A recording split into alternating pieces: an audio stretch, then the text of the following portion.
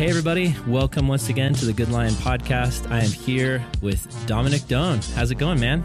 It's good. I'm currently in this crazy smoky weather here in Portland. You know, we have these wildfires that have been going for the last week or so. And the air quality I found out yesterday is literally the worst of any city on earth. Wow. You know, they have like these markers for it where if you're like, you know, in the 50s, it's okay. That's like New York City. If you're like 100, then it's kind of dangerous where, you know, maybe it's Shanghai. Well, we've been like in the 400s, unhealthy air quality. Wow. So it's kind of surreal, man. It's like a scene from Blade Runner or something. What a historic time to be doing ministry. That's crazy. Oh man. Yeah. It's like 2020 is the gift that keeps on giving. So yeah. Best year ever. That's where we are. Best year ever. Yeah. Well, dude, it's so good to have you on the show. For those of you guys who don't know, Dominic is the lead pastor at Westside Jesus Church. Is that correct? That's right. Yep. Awesome. Yeah. So I stumbled upon you years ago when my former youth pastor, Evan Wickham, moved to Portland and got a job at your church. And so I've been kind of like a long time, I've been creeping on your sermons and just a lot of the stuff going on in that network of churches. And so I've been so blessed by your teaching. There was a sermon you did years ago about the problem of evil that actually stuck with me. So I really appreciate that. And yeah, it's a blessing to have you here. Oh man. Well, thank you. Yeah. And you and I kind of share similar roots at Calvary Vista. That's where my family, when I was young, first became followers of Jesus. And wow, I think I was like 10 years old when first went to Calvary Vista. Wow. And yeah, and your dad's the pastor there now, right? Yeah. So back then, was it Brian Broderson who was the pastor? It was Brian Broderson. Yep. Okay. Man, that's crazy though. I remember hearing when I was listening to my dad's podcast and I was like, wow, that's crazy. He's been at Vista. Wow. So yeah, just so many links, so many connections. Can you just, for the audience sake, give us a brief background on just who you are, what you do, and we also would love to hear about, you've written a book called When Faith Fails. I've actually got a copy of it sitting right here on my desk. It's very good. I read it and loved it. And just tell us a little bit about yourself. Sure. Yeah, thank you. Like you mentioned, I'm a pastor here in Portland, Oregon. Portland's made the news recently for all the wrong reasons. So it's a fascinating time to be here. I'd love to do another episode with you just about that topic because there's a lot of people I know who have some strong opinions about Portland, and I'd love to talk to somebody on the ground floor to get their perspective. But anyway, so go on. That is an explosive topic, so to speak. So yeah, I've been here in this area for, 8 years or so. Prior to this, my family and I, we were in Oxford, England.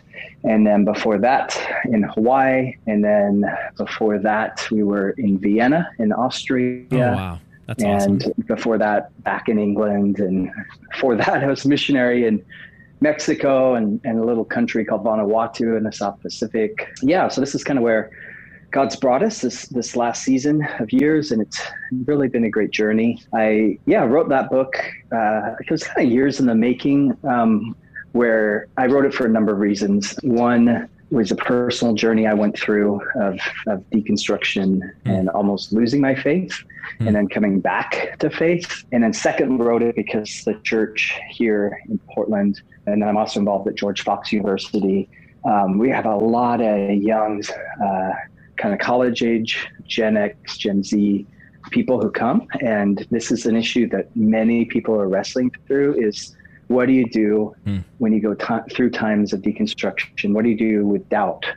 And I think by and large, many of us haven't really been well prepared on how to engage with that topic. Yeah, it's kind of a dirty secret where you just kind of bury it and hide it under Christianese and blanket statements and church services and kind of Lego gospel, everything is awesome theology. Yeah. But we don't really like to honestly engage with it. Right. And so this is a book where I attempt to do that, where kind of wade into those waters and let's talk about that. What is it?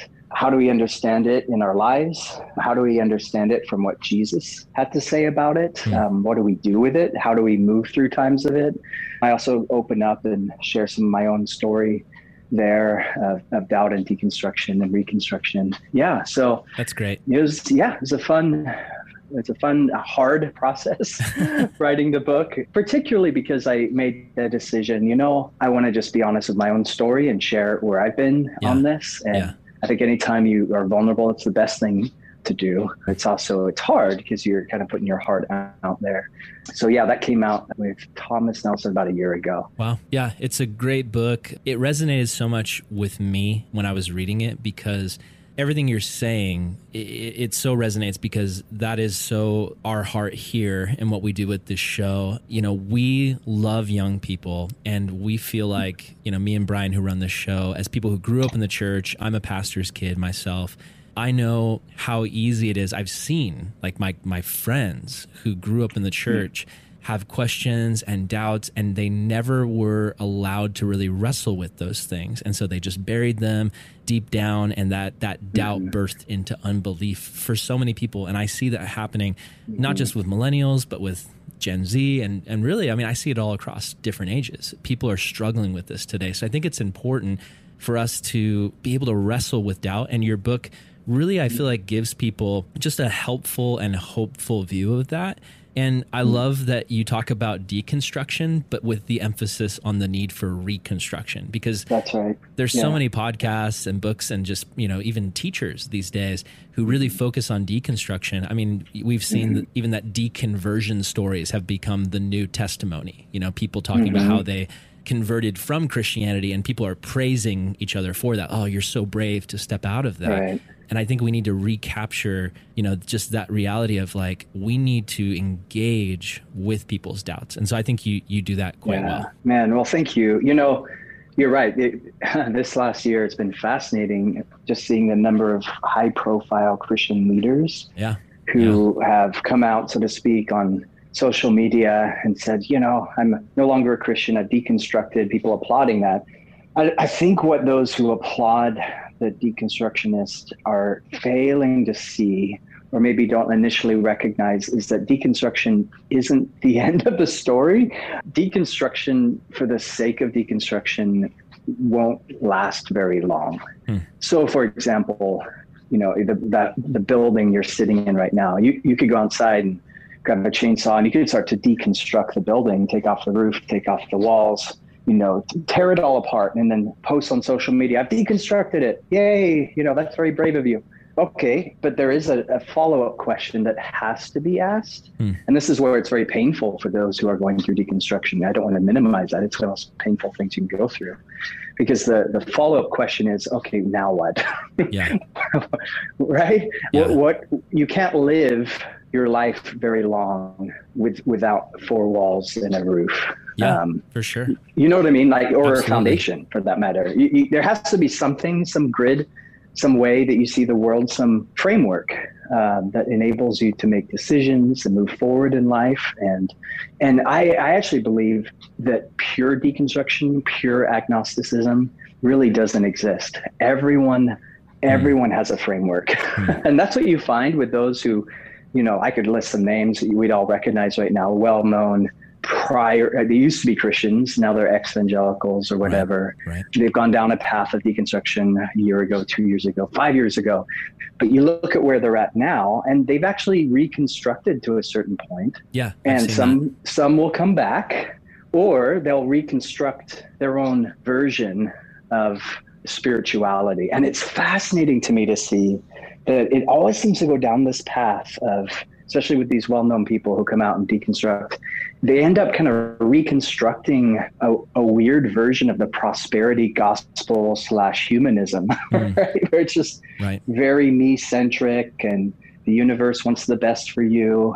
And it kind of ends up in a very mushy place where a lot of spiritual language is used, but there's no depth, there's no foundation there. It doesn't mean anything, right? So deconstruction for the sake of deconstruction, I think, can be a dead end road if there isn't some healthy, thought through reconstruction on the other side. Now, one thing I would want to say is I don't want to just like say that deconstruction is bad. I think deconstruction often can be a very, very healthy thing.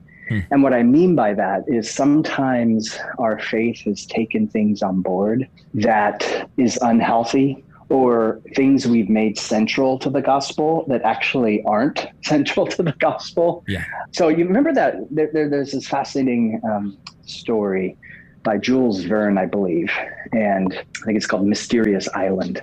And it's about these 4 prisoners who escaped from prison, and they built themselves a hot air balloon. And they make it out of just whatever supplies they can find in the jail. And they escape miraculously. But then suddenly they're like, oh, snap, none of us know what to do next, right? We're in this thing, we escaped, but now where do we go? Yeah. And so they start to flow down over this ocean, and they get further out, and then they start to run out of fuel. And it begins to get closer and closer to the stormy waves. And like, we got to lighten the load. So they throw some things overboard. The balloon goes back up, but then after an hour or so, it starts to go back down. And they're like, okay, maybe we should get rid of our food supplies. They get rid of that. It goes back up. And it repeats this number of times. They get rid of their weapons. They get rid of everything. And finally, there's nothing more to get rid of. And they're about to crash. And one of them's like, well, we could always cut the basket. And so they tie themselves to the basket, or to the ropes that hold the basket. Then they, with a knife, cut the basket free. So it's literally just a hot air balloon and them all hanging on by these ropes. But that was what they needed to get them to this island, and they ended up surviving. Wow. And I share that because I think sometimes God takes us on similar journeys in our faith of healthy deconstruction, where we kind of have to take an honest look at the basket and say, wait a minute, I've been told my whole life that this is central to the gospel, right?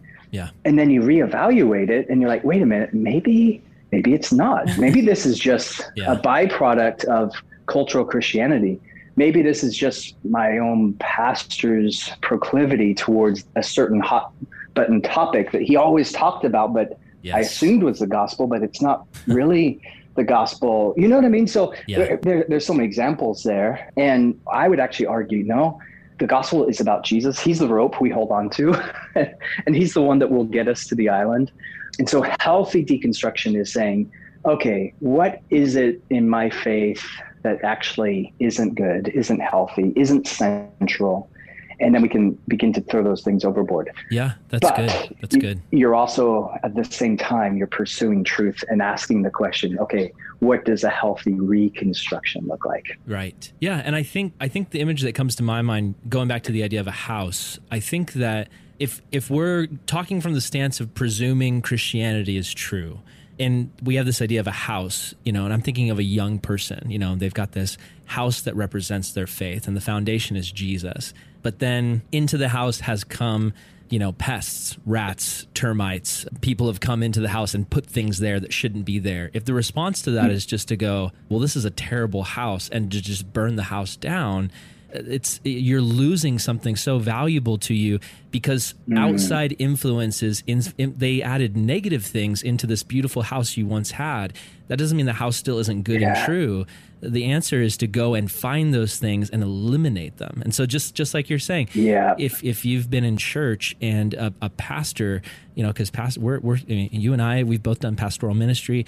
We know very well pastors are human and fallible. Pastors can go against the Holy Spirit and introduce things to their congregation that is not right and not true. And when we encounter that, the reaction shouldn't be to just tear the house down. But I think it's hard to get there for people. And so with that, I'd like to move to, I have actually some questions that people have sent in. These are questions from some friends of mine, some former students of mine, people on Instagram that have sent in these questions. And I'd love to throw some of these at you and just let you pick them, sure. Just tackle them. So let's do it. Yeah. Awesome. Here's the first one. This is a personal one. Dominic, what is the biggest challenge that doubt brought into your life, and how did you overcome it? Oh my goodness. That's a great question. So I think there's really two unhealthy responses to doubt. One is to idolize our doubt, and that's where we see those who are just advocating deconstruction without a part two. And the other unhealthy response is to demonize our doubt and to suppress it. For me personally, it was that second one, where I'm an introvert by nature. And so introverts tend, when they're going through stuff, to kind of keep it to themselves. If we're having a struggle, if we're having a bad day, if there's something we feel hurt by, those of you listening who are introverts, you know exactly what I'm talking about. You just you put up a shell and you try and deal with it yourself. And when it comes to doubt and spiritual, struggles, we can do the same thing. And that was definitely part of my story. So I remember growing up, and this is kind of a longer story, but there were things that were causing me to question my faith. I didn't actually become a Christian until I was around 10, and God dramatically rescued our family. My dad was an alcoholic, and Jesus got a hold of him, and my mom came to faith, and my parents, who were separated at that time, my dad was living in San Diego in his car, and he came over one night and gave his life to Jesus. It was like this crazy, just amazing conversion moment, and God set him free, and our family began the process of being healed. And so all at once, suddenly, it was like whiplash. My upbringing goes from having an alcoholic dad and just a lot of hard things at home, to suddenly now it's all about Jesus and the gospel and church. And so we just launched into church life. And it seems like you had some very tangible stuff to look at where it represented your faith. Like, oh, my dad has changed. Yeah, totally. So there was a side where, I really believed God was real. Jesus was real. I'd seen the power of it. But I think there were some unresolved things in my own heart of wow, we just went through a lot of hard stuff. There's a lot of hurt in my soul I don't know what to do with. And so that began to grow at different points in my life. As I mentioned, I was a missionary in Mexico for a year and working with disabled orphans, and just seeing the pain that they were going through. These were kids who had been abandoned by their families, had severe disabilities, and we had the honor and the opportunity to help take care of their needs. But just seeing their pain, their struggles, some of them, just each breath was a challenge. Wow. That kind of raised that philosophical question of the problem of evil for me, the problem of suffering, and God, why? I remember struggling with it then. And so there were just these layers that as the years went by, just particularly for me, it was around the issue of suffering and seeing people who are suffering. And, in ministry, you walk alongside of people who are suffering. You're there, when the guy who's been battling cancer for months dies and his family is devastated. You're there when the mom gives birth, but it's a stillborn, and you see how the family's torn apart with grief. You're in those moments, right? Right. And so I just remember it's kind of building up. And on top of that, there was just some theological things I'm wrestling through too. Just reevaluating different aspects of my faith. So long story short, for me, the biggest struggle was I'm keeping it all secret. No one knew. Right. But there was this struggle going on inside of me of uncertainty and struggles and doubts, and David in the Psalms, how long, O Lord? I don't get this. I don't understand this. And for me, it came to a head in 2010 when my family and we moved from Hawaii to Oxford. And I was actually born in Oxford. So it was going back home in some ways for me. And I did a master's program there at the school, the university. And during that 2-year period, God just spoke to my heart and was like, hey, this is a season where you need to be more real with me than ever before. This is a season where you need to take all those struggles and doubts and just bring them to the surface. I want you to wrestle with me through your faith.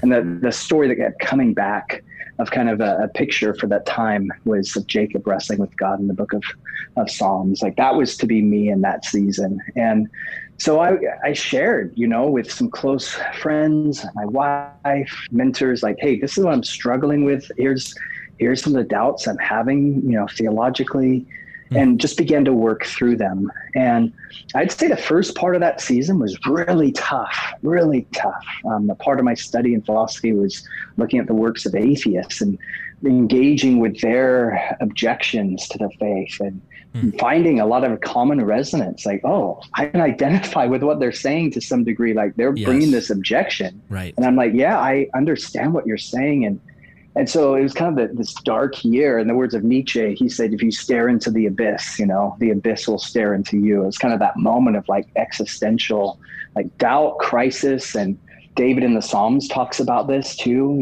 My God, why have you forsaken me? This moment of haunting, almost crushing nothingness. God, where are you in this? And that was a dark night of the soul for me, that first season.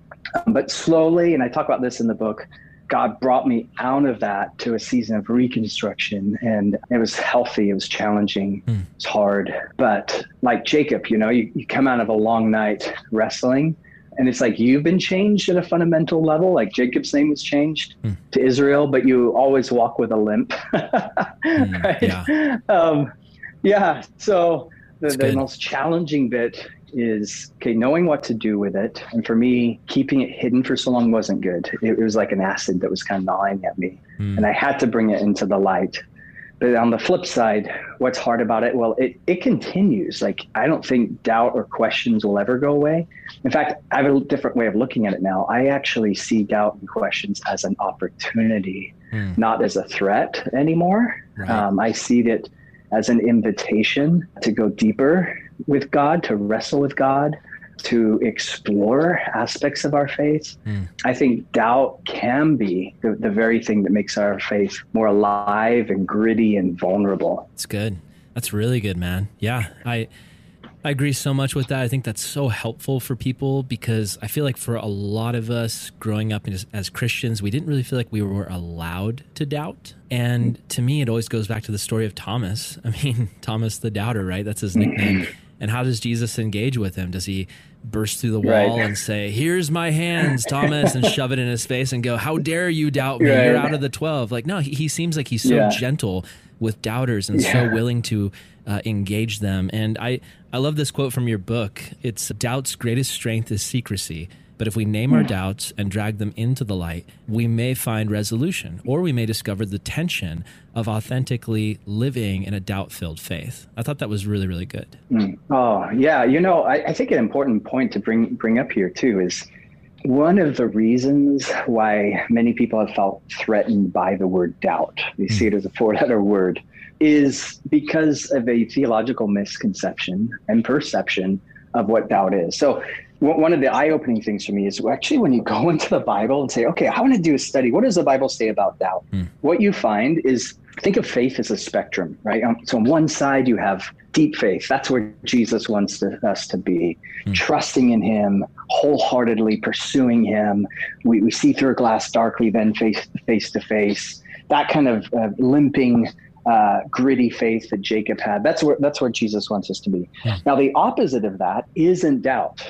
For years, I thought it was. I always just thought in my mind the opposite of faith is doubt. No, in Scripture, the opposite of faith is unbelief, right? Yeah. And unbelief in the Bible actually is a sin, right? It's this Greek word apostia, right? And it means an unwillingness to believe. I was going to ask you to define in the Gospel of Mark. It's not a lack of belief, but it's a refusal to believe, right? It's a refusal. So Mark, I think Mark 3 or Mark 5, says Jesus could do no great work in a village because of their unbelief.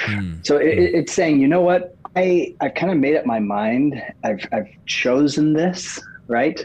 And I'm not open to change. That's unbelief. And the Bible calls unbelief a sin.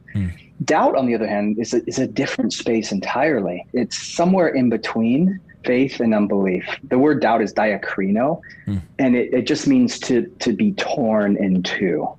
It's actually related to a Latin word, which means dubitare, which comes from another word meaning two. So doubt literally is you're in kind of two places at once. You're seeing things from two different perspectives. You're in two minds. Or think the book of James, right? The person who doubts is like, man, torn, who's going back and forth on the waves, right? So it's this idea of two-ness. And what's fascinating, if you're into anthropology or sociology, you do a study of different cultures, and this idea of two-ness and doubt always goes together.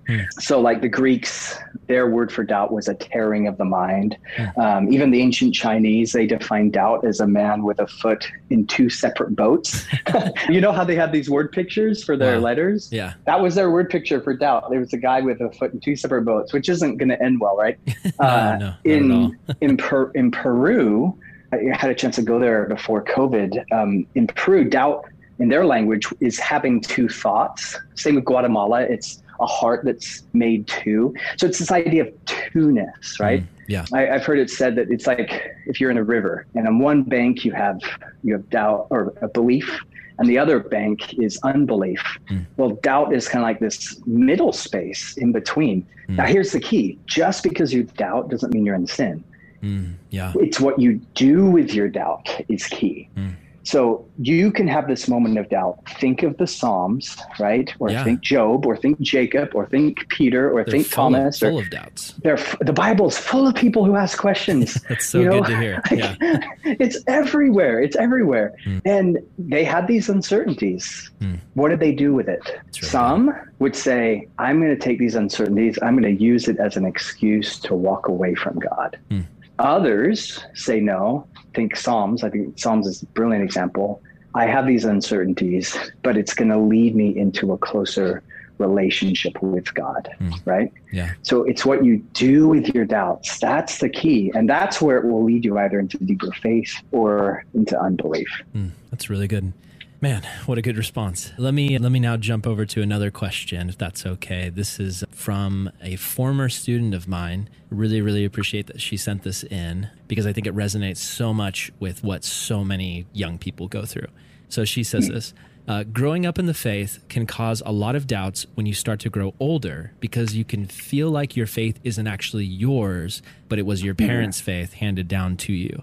How can church-born Christians combat these feelings? Oh, man, that is such a good question. And it's one I relate to 110%. Me too. Yeah. Here's the thing. It's like every single person has to have their own real, authentic encounter with the living God. And the faith of your parents is a beautiful thing. It provides a wonderful framework. It's like scaffolding for a house, right? Right. But there comes a point in your life, for some people it's 12, for others it's 22, others it's 42. But there comes a point in your life where like, okay, that framework I was handed was really helpful at that stage in my life, but I actually need to make my faith my own, right? And I come back to that story of Jacob because that was his story. I mean, talk about awesome parents and a spiritual background. I mean, he had quite the heritage of people that were related to him, right? Abraham and others. But Jacob, he needed his own real encounter with God. He needed to be changed. He needed something that would transform him. Right. And here's the thing, either I see one of two paths. There can be that intentional point you come to in life where you say, I'm thirsty for more of God. Like David said in the Psalms, oh, my soul thirsts for God, for the living God. As the deer thirsts for the water, my soul thirsts. There's a thirst in me that I've been drinking from the well of what my parents handed me. It was great, but I'm still thirsty. And that thirst is going to drive you to an intentional, I'm going to go deeper here. And that could be reading, that could be learning, that could be seeking God more, that could be getting good counsel, mentorship. Maybe it's even a season of deconstruction. But there's that intentional shift in your own heart where you make the decision to say, I'm going to seek God like never before. I'm going to bring it all on the table. I'm going to wrestle with him. This is going to be a year or a month or a season or whatever, 10 years. Where I'm just going to, hash it out with the creator of the universe. So there's that option. And then the other option, which I think happens to all of us too, is God kind of forces you into seasons of life where you have to go deeper. You have no choice. It's like, yeah, absolutely. Okay, the scaffolding's fallen off. Maybe your parents die or the world goes into lockdown or you go through a tragedy or you just lost your job or your fiance broke off the relationship or whatever. Yeah. And suddenly you're in this season where your head's spinning, and like, in Psalm 73, it starts by saying God is good. Okay, that's the foundation. But then we forget verse 2. The very next verse, he says, as for me, my feet almost slipped. That's doubt. That's where you say, okay, I for years believed this about God. I for years believed God is good. I for years heard all the sermons. I for years have this foundation. But now I'm living in verse 2. My feet are slipping. I look out the window right now, it's smoky, and that's what that's what doubt's like. It's like a fog for the soul. I don't see the sun. I don't know what's it's hard to breathe here. Right. Yeah. And God will take you through times of that. And what I would say is that's normal. Don't panic. This is an opportunity for your faith to grow. Don't despair. Seek him. There's something God wants to show you now. There's ways that God wants to change you now, and allow what God's Spirit is doing to do it in your life. Be open. That's really helpful, because it's showing that there is this element of our participation in our relationship with God. I feel like a lot of times the mentality many people have is, as long as I keep going to church, God is just going to continue to show up in my life and do, all the right things are going to happen to me. But the Bible says, ask and seek and knock. It's this call into a relationship. But I think the follow-up question I would have, because this is something I've thought through myself, I'll set it up with this. So I've spoken at youth camps, and a lot of times I've told my testimony. I was born as a pastor's kid. I lived a very kind of normal Christian life, but I have had things. I've got a few stories where basically I've had miraculous things happen to me, like things that I can't explain apart from God being real. And I look at that in my own life as a blessing. It's kind of that Thomas moment where he says to Thomas, blessed are those, who have seen my great miracles and they believe, but also even more blessed are those who haven't seen. But I have things in my life I can point to where I'm like, I can't explain that apart from Jesus. What I've heard from some young people, though, is, Aaron, we love when you tell these stories because it gives us faith, that God is real, because we hear your testimony. But my entire life, I have always wanted experiences like that. I've never had some crazy encounter with God. I barely even feel like he's speaking to me in a way that's tangible. I continue to read my Bible. I continue to pray. I continue to go to church, but I don't get these big, crazy experiences. How can someone like me continue to have faith in times of doubt? My goodness, that's a great question. I think God deepens faith and makes himself known in different ways, in different stories at different times.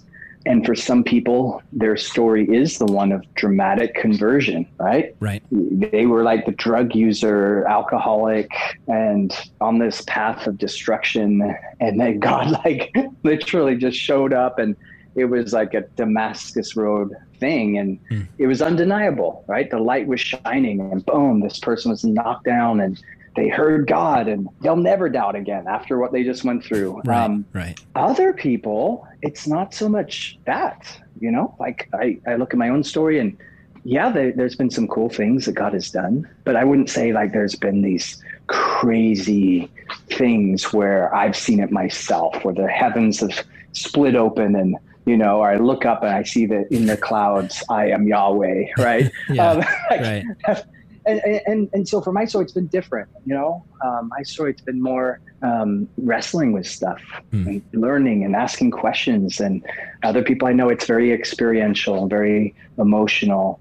So I don't think we can just pigeonhole what God's Spirit wants to do. Jesus in John 3, when he's talking to Nicodemus, he's like, the Spirit of God's like a wind, and you don't know which way it's going to blow from one way to the next. And I think we need to be open to God speaking in all ways. And the moment we say, okay, my faith is going to be all about, apologetic answers. Well, okay, but maybe there's another aspect, another dimension that God is wanting to bring into your faith that's more experiential and more emotional. Are you open to that?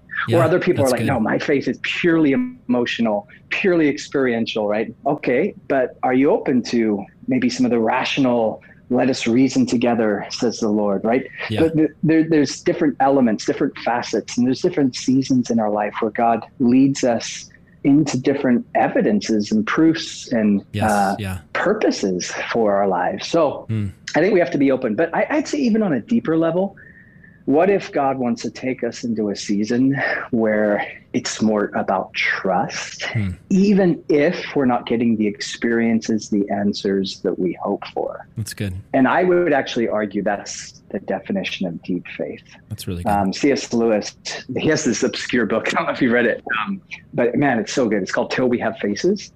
And no, I haven't. What's interesting, it's so worth reading. Yeah. He was once asked, what's your favorite book you've ever written? Which is an interesting question.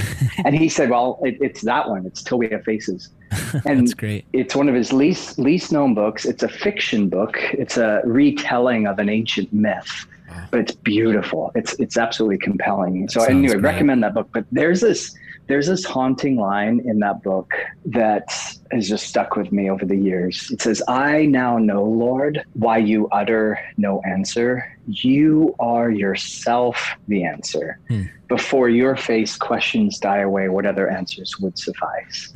And I think deep faith has come to that place of like, you know, I don't know if I have the answer like I used to, but there's a deeper trust in Jesus. You are yourself the answer, right? That Job kind of faith, oh, you slay me, yet will I trust you. The Jacob kind of faith where he had a limp, but his name was changed. The John the Baptist kind of faith who was languishing in prison. And for crying out loud, he baptized Jesus. Yeah. I mean, talk about a sign, right? Totally. He saw the Spirit of God come down from heaven. He heard the Father say, this is my son, right? I mean, it doesn't get any more experiential or emotional than that. What's crazy is that it wasn't long after that, he's in prison. And then he sends a text message to Jesus, right? He's like, are you the Messiah, or should we look for another?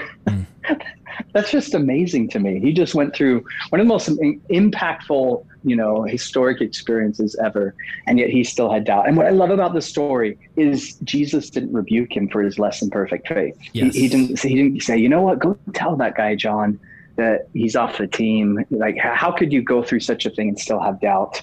I'm not looking for those kind of disciples. But Jesus didn't do that. Jesus said, among those born of women, no one greater has been born. So he fully affirms John the Baptist. That's beautiful. Yeah. Even in his place of uncertainty. And I think that's so important to mention here. It's like, even if you feel like your faith is failing, even if you feel like your faith is fragile, even if you look around, you see all these people with strong faith and wow, they just seem to have this relationship with God that's so vibrant, and they're always telling me about these experiences. God spoke to me, or they're posting stuff online like God's Spirit just ministered to me. You're like, I want that kind of relationship too, right? You need to know that you are where God wants you to be right now, and God's going to be speaking to your life in ways that are surprising, that are unusual, that are different. No one's story is the same. And even if you're the John the Baptist right now, kind of locked away in quarantine and you're, are you the Messiah? Should we look for another? Jesus still thinks the world of you. That's really good. That's beautiful. And yeah, that actually speaks perfectly to a follow-up question that was sent, which was, how should members of the church address so many young people that have walked away from their faith or had doubts and struggles? And I think you beautifully just said it. It's the way Jesus handles doubting John the Baptist and handles doubting Thomas. It's not, oh, I can't believe you would doubt me after all I've shown you. How dare you? I'm done with you. It's this gentleness and this love, and he's the shepherd, right, who goes after the wandering sheep. I think every person listening to this who's in a season of doubt needs to know it's not that you've wandered away from God and now he's distant from you and he's just waiting for you to come back. He's actually gone after you. He's pursuing you. He's continuing to chase you down because he loves you, and he's going to send many things to speak to you. Maybe even this podcast is something that he's using to chase you down. But I'd love to jump to a question from another friend of mine. It is, when will the difficulty of doubt disappear? When will it happen? Will it be the spontaneous moment where all of a sudden it's like, oh, I get it now and I won't doubt anymore? Or is doubt just something that Christians need to be comfortable with living with? Yeah, that's the answer right there. I think it's learning to live in the tension of an unresolved faith. So, I could say there are some people out there, and I genuinely envy them, who honestly, they don't ever seem to doubt. And Yeah. They've always believed. They were singing Hillsong in their mother's womb, right? It's like they were born Christians, it seems like, and they've never looked back. And that's great. Like if that's your story, if you're listening to this right now, you're like, I can't relate to what you're talking about because I never had a doubt in my life. Then I just say, man, that's a beautiful thing. Own that part of your story. That's great. That's awesome. But for the majority of us who do experience doubts and questions, now we see through a glass dimly, but then we will see face to face. So I don't think personally there's ever going to come a time this side of heaven where there aren't going to be questions. And I would even take it a step further. This opens up a whole can of worms, but I just throw it out there for people to think about. And I talk about this in chapter 1, but I would actually argue that God created the world in such a way where doubts and questions exist. The doubts and questions are actually part of the package. And there's a whole like backstory of theology here, but just think about like the concept of God creating something. When God creates something, he's not creating a version of himself, right? He's not, that's pantheism. He's not creating God 2.0. He's creating something other than God, correct? So if it's other than God, and this is like theologically deep waters here, but he's creating something other than God, then by definition, it's going to be in some sense less than God, right? Yeah, absolutely. So if it's less than God, then there is going to be some element of uncertainty or doubts or questions or unknowing. We could use that word. Yeah.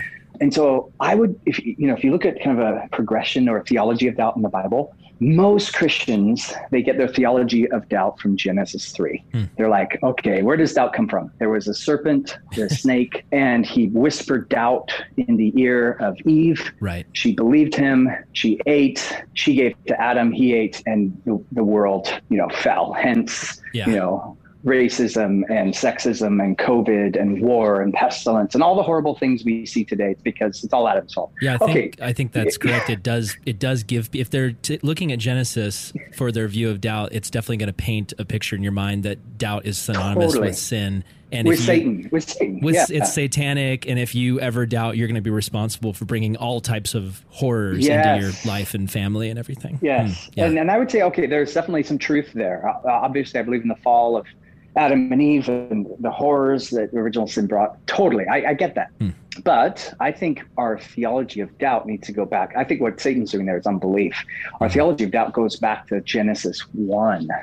And what you find in Genesis 1 is that God creates a world where unknowing was kind of built into the system as a great thing. So Adam and Eve, they didn't know everything. They're put in a garden. They had questions. They were told to name the animals, right? They're like, okay, what do we call this thing? What do we call it? They didn't know.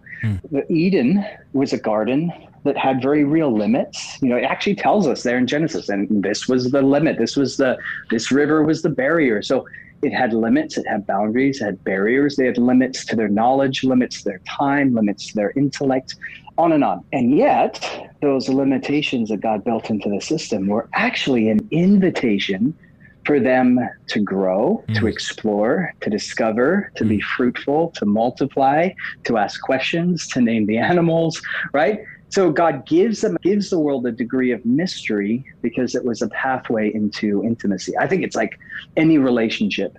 I've known my wife now for years, and she's amazing. I know a lot about her, obviously, but I don't literally know every single thing. Like this moment, I don't know literally where she is or what she's doing. I know she's probably at home right now helping my daughter with homeschool, but I don't know what she's thinking. I don't know what song they're listening to, right? If I literally knew everything about my wife, like every placement of every atom, every thought she had, that'd be kind of creepy and weird, right? Yeah. There's still uncertainty in our relationship. Little element of mystery there.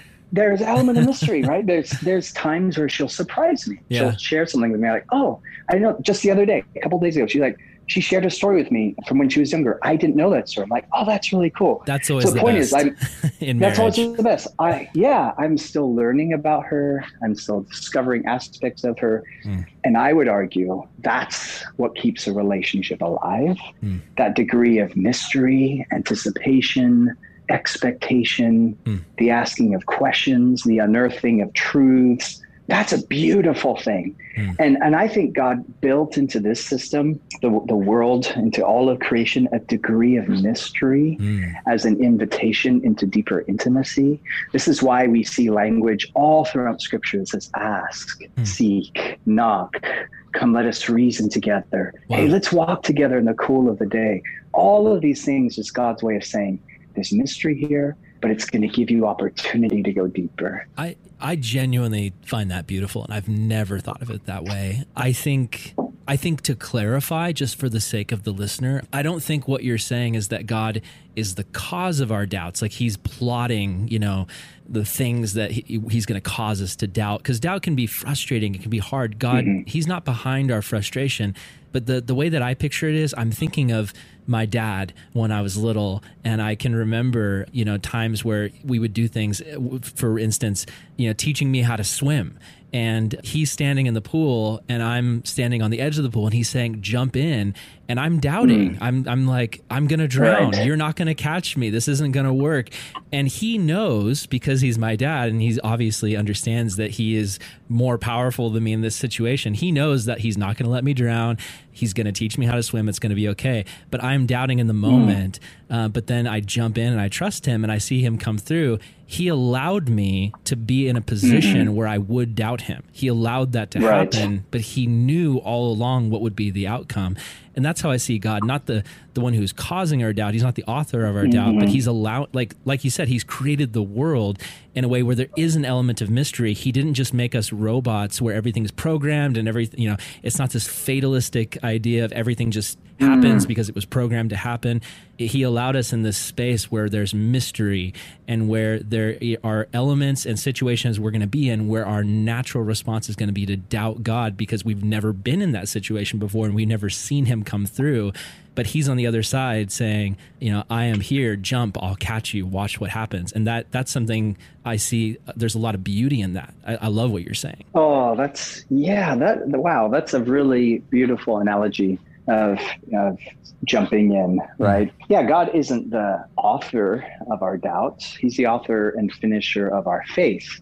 But to get from a work starting to a work finishing, from faith starting to faith finishing, in between the steps you have to take, doubt, and for some people, the word doubt is a hang-up. Sometimes you just need to use the word questions.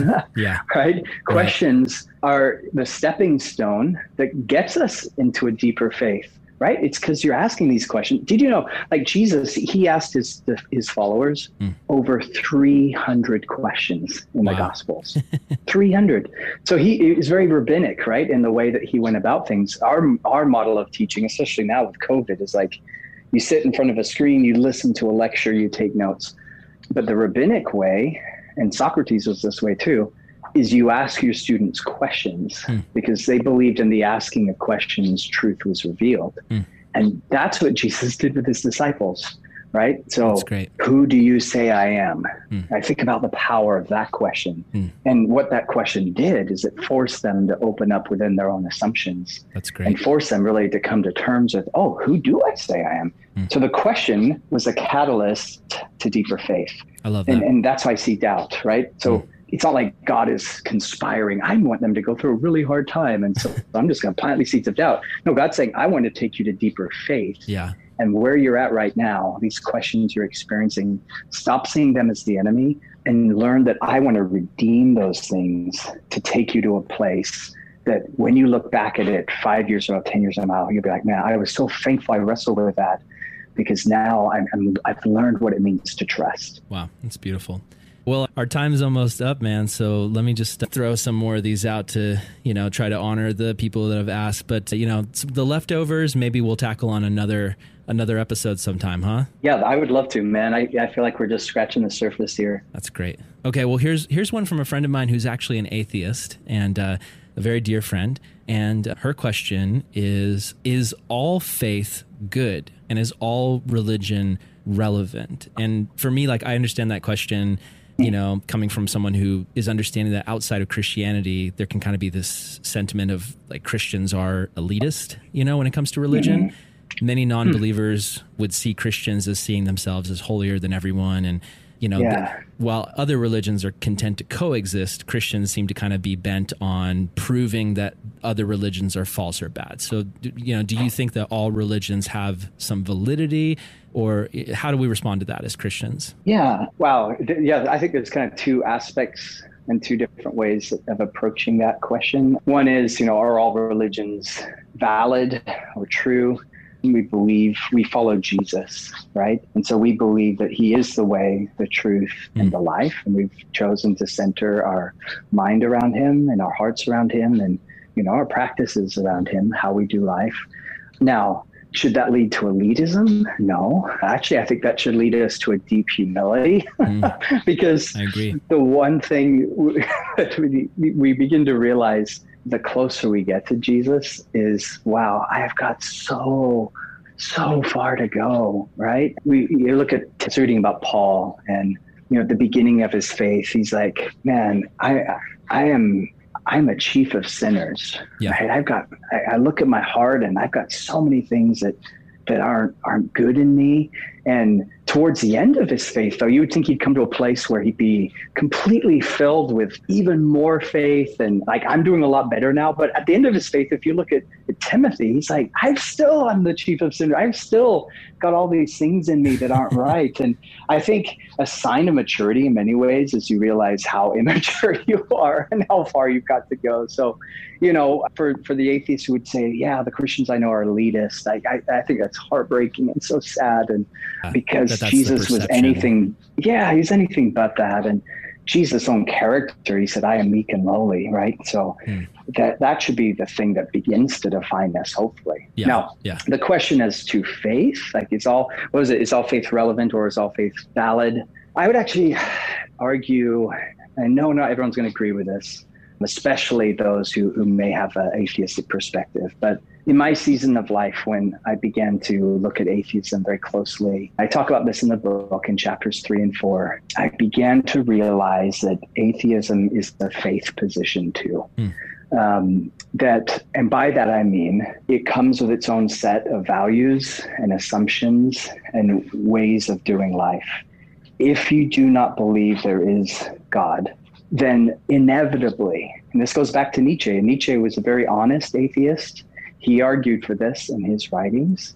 If you abandon belief in God, that will have a very real impact, not only on the individual, but culture and society as a whole.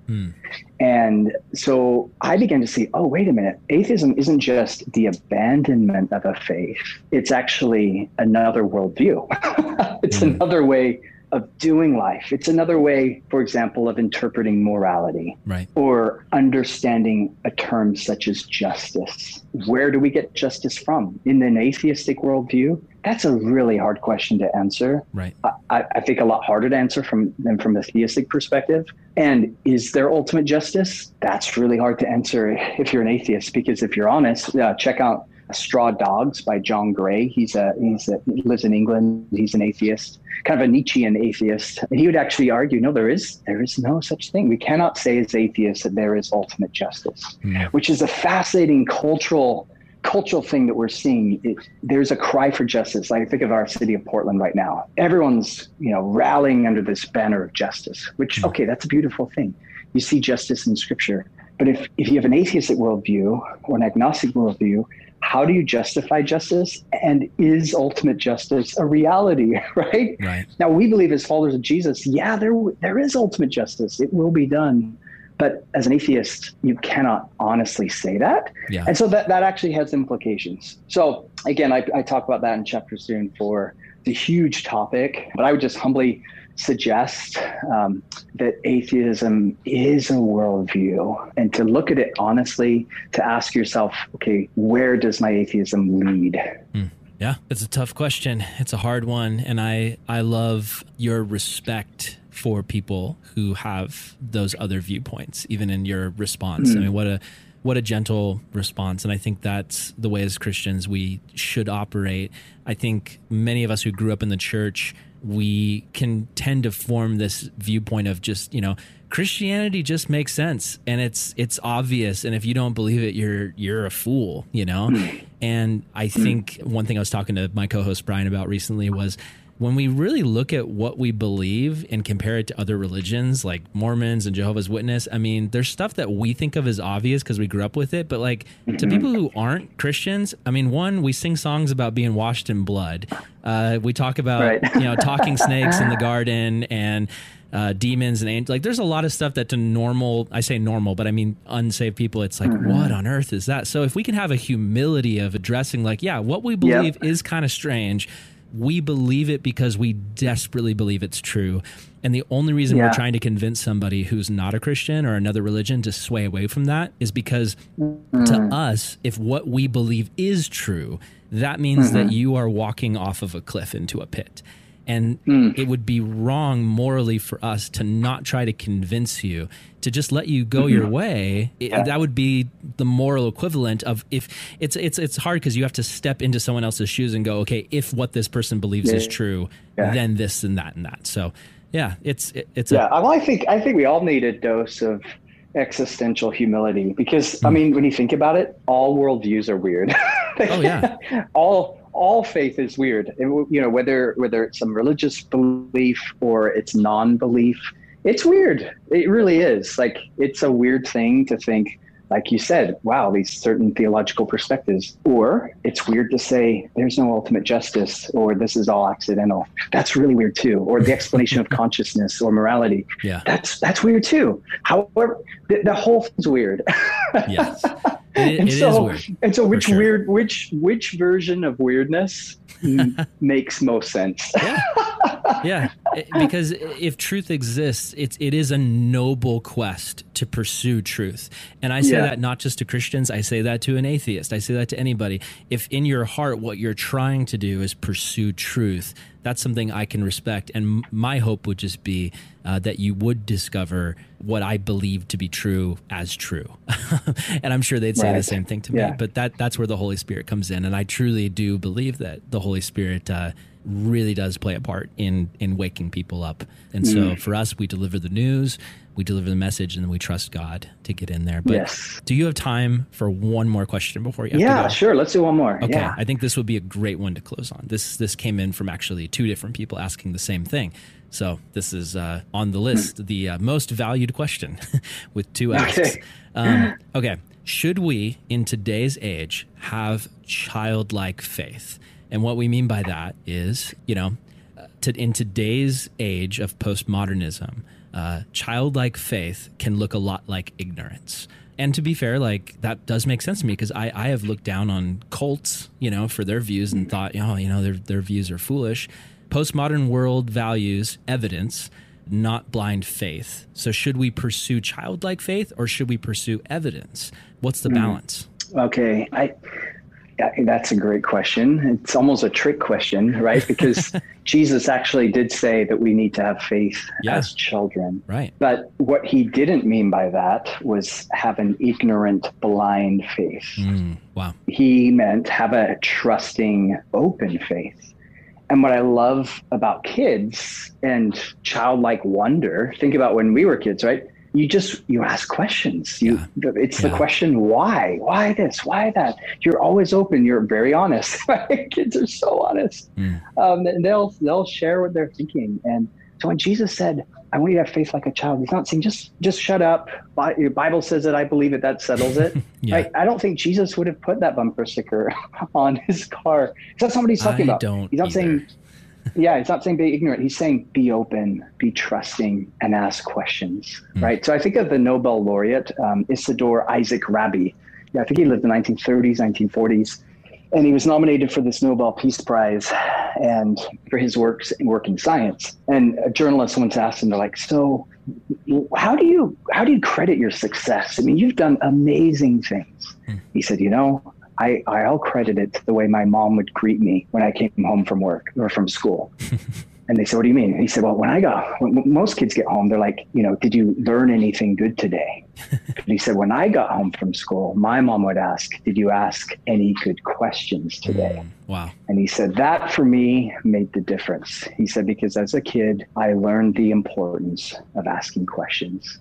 And that's why you go to the book of Deuteronomy. In fact, you look at Judaism as a whole, and it was this culture of asking questions. Deuteronomy, God's like, parents, I want you to engage the questions of your kids. Deuteronomy says, when your kids ask these things, here's how you're to respond to them. Don't shut them down, right? The Victorians, they said kids should be seen but not heard. That was so opposite from what the Bible actually says. The Bible says, ask questions. And it specifically commanded Israelite children, hey, ask questions of your parents. So it was like this culture of question asking, which you can then trace through the book of Psalms, which you can trace in the book of Job, which you can see in the writings of the justice prophets, which you see in Jesus, who asked over 300 questions of his disciples. There's this culture of childlike wonder, openness, trust, and asking questions. The exact opposite of, okay, be ignorant, shut up, and just believe it, right? So that's how I would interpret the childlike aspect. It's like to be truly childlike to be truly filled with wonder. Yeah, to be inquisitive and to ask. That's so beautiful. And for me, like, I can just speak into that and saying that for me, like, as a Christian, I've grown the most when I've been around mentors who will pour into me and allow me to ask questions. And so that would be an encouragement I'd give to anyone listening to this. If you find yourself in a place where you don't have people around you who will actually wrestle through questions with you, there's a difference between people who will wrestle with you and people who will just give you simple religious platitudes or just go, here's a verse, and then that's it, you know? But I would encourage everyone who's listening to this, find someone who will wrestle through your doubts and your questions with you. And it doesn't even need to be necessarily somebody who has all the answers. It could be somebody who is wise and trusted, but they might say, hey, listen, I don't know everything. There's going to be things you ask me where I'm not going to be able to give you the clear-cut answer you want, but I will pray with you about it, and we will seek God together and see what he tells us. And I think that's so valuable. That's what we're doing here. Thank you for accepting the invitation to come into this space and be a trusted mentor to the listeners of this show and to speak into their questions and doubts. And I think you've done that so well. This has been such a blessing, and I've just been sitting back being encouraged by all of this. So I really appreciate this. Thank you so much for being here, man. Oh man, yeah, thank you, and thank you for what you're doing. I think you're living out what I think is the answer to those who are doubting and questioning. You're providing that safe space for people, and so thank you for that. And any who are listening, like if you're in a place of doubt, it's okay. And I just believe that God wants to take you further and deeper as you don't try and suppress your doubts, but instead allow your doubts to be redeemed. Beautiful.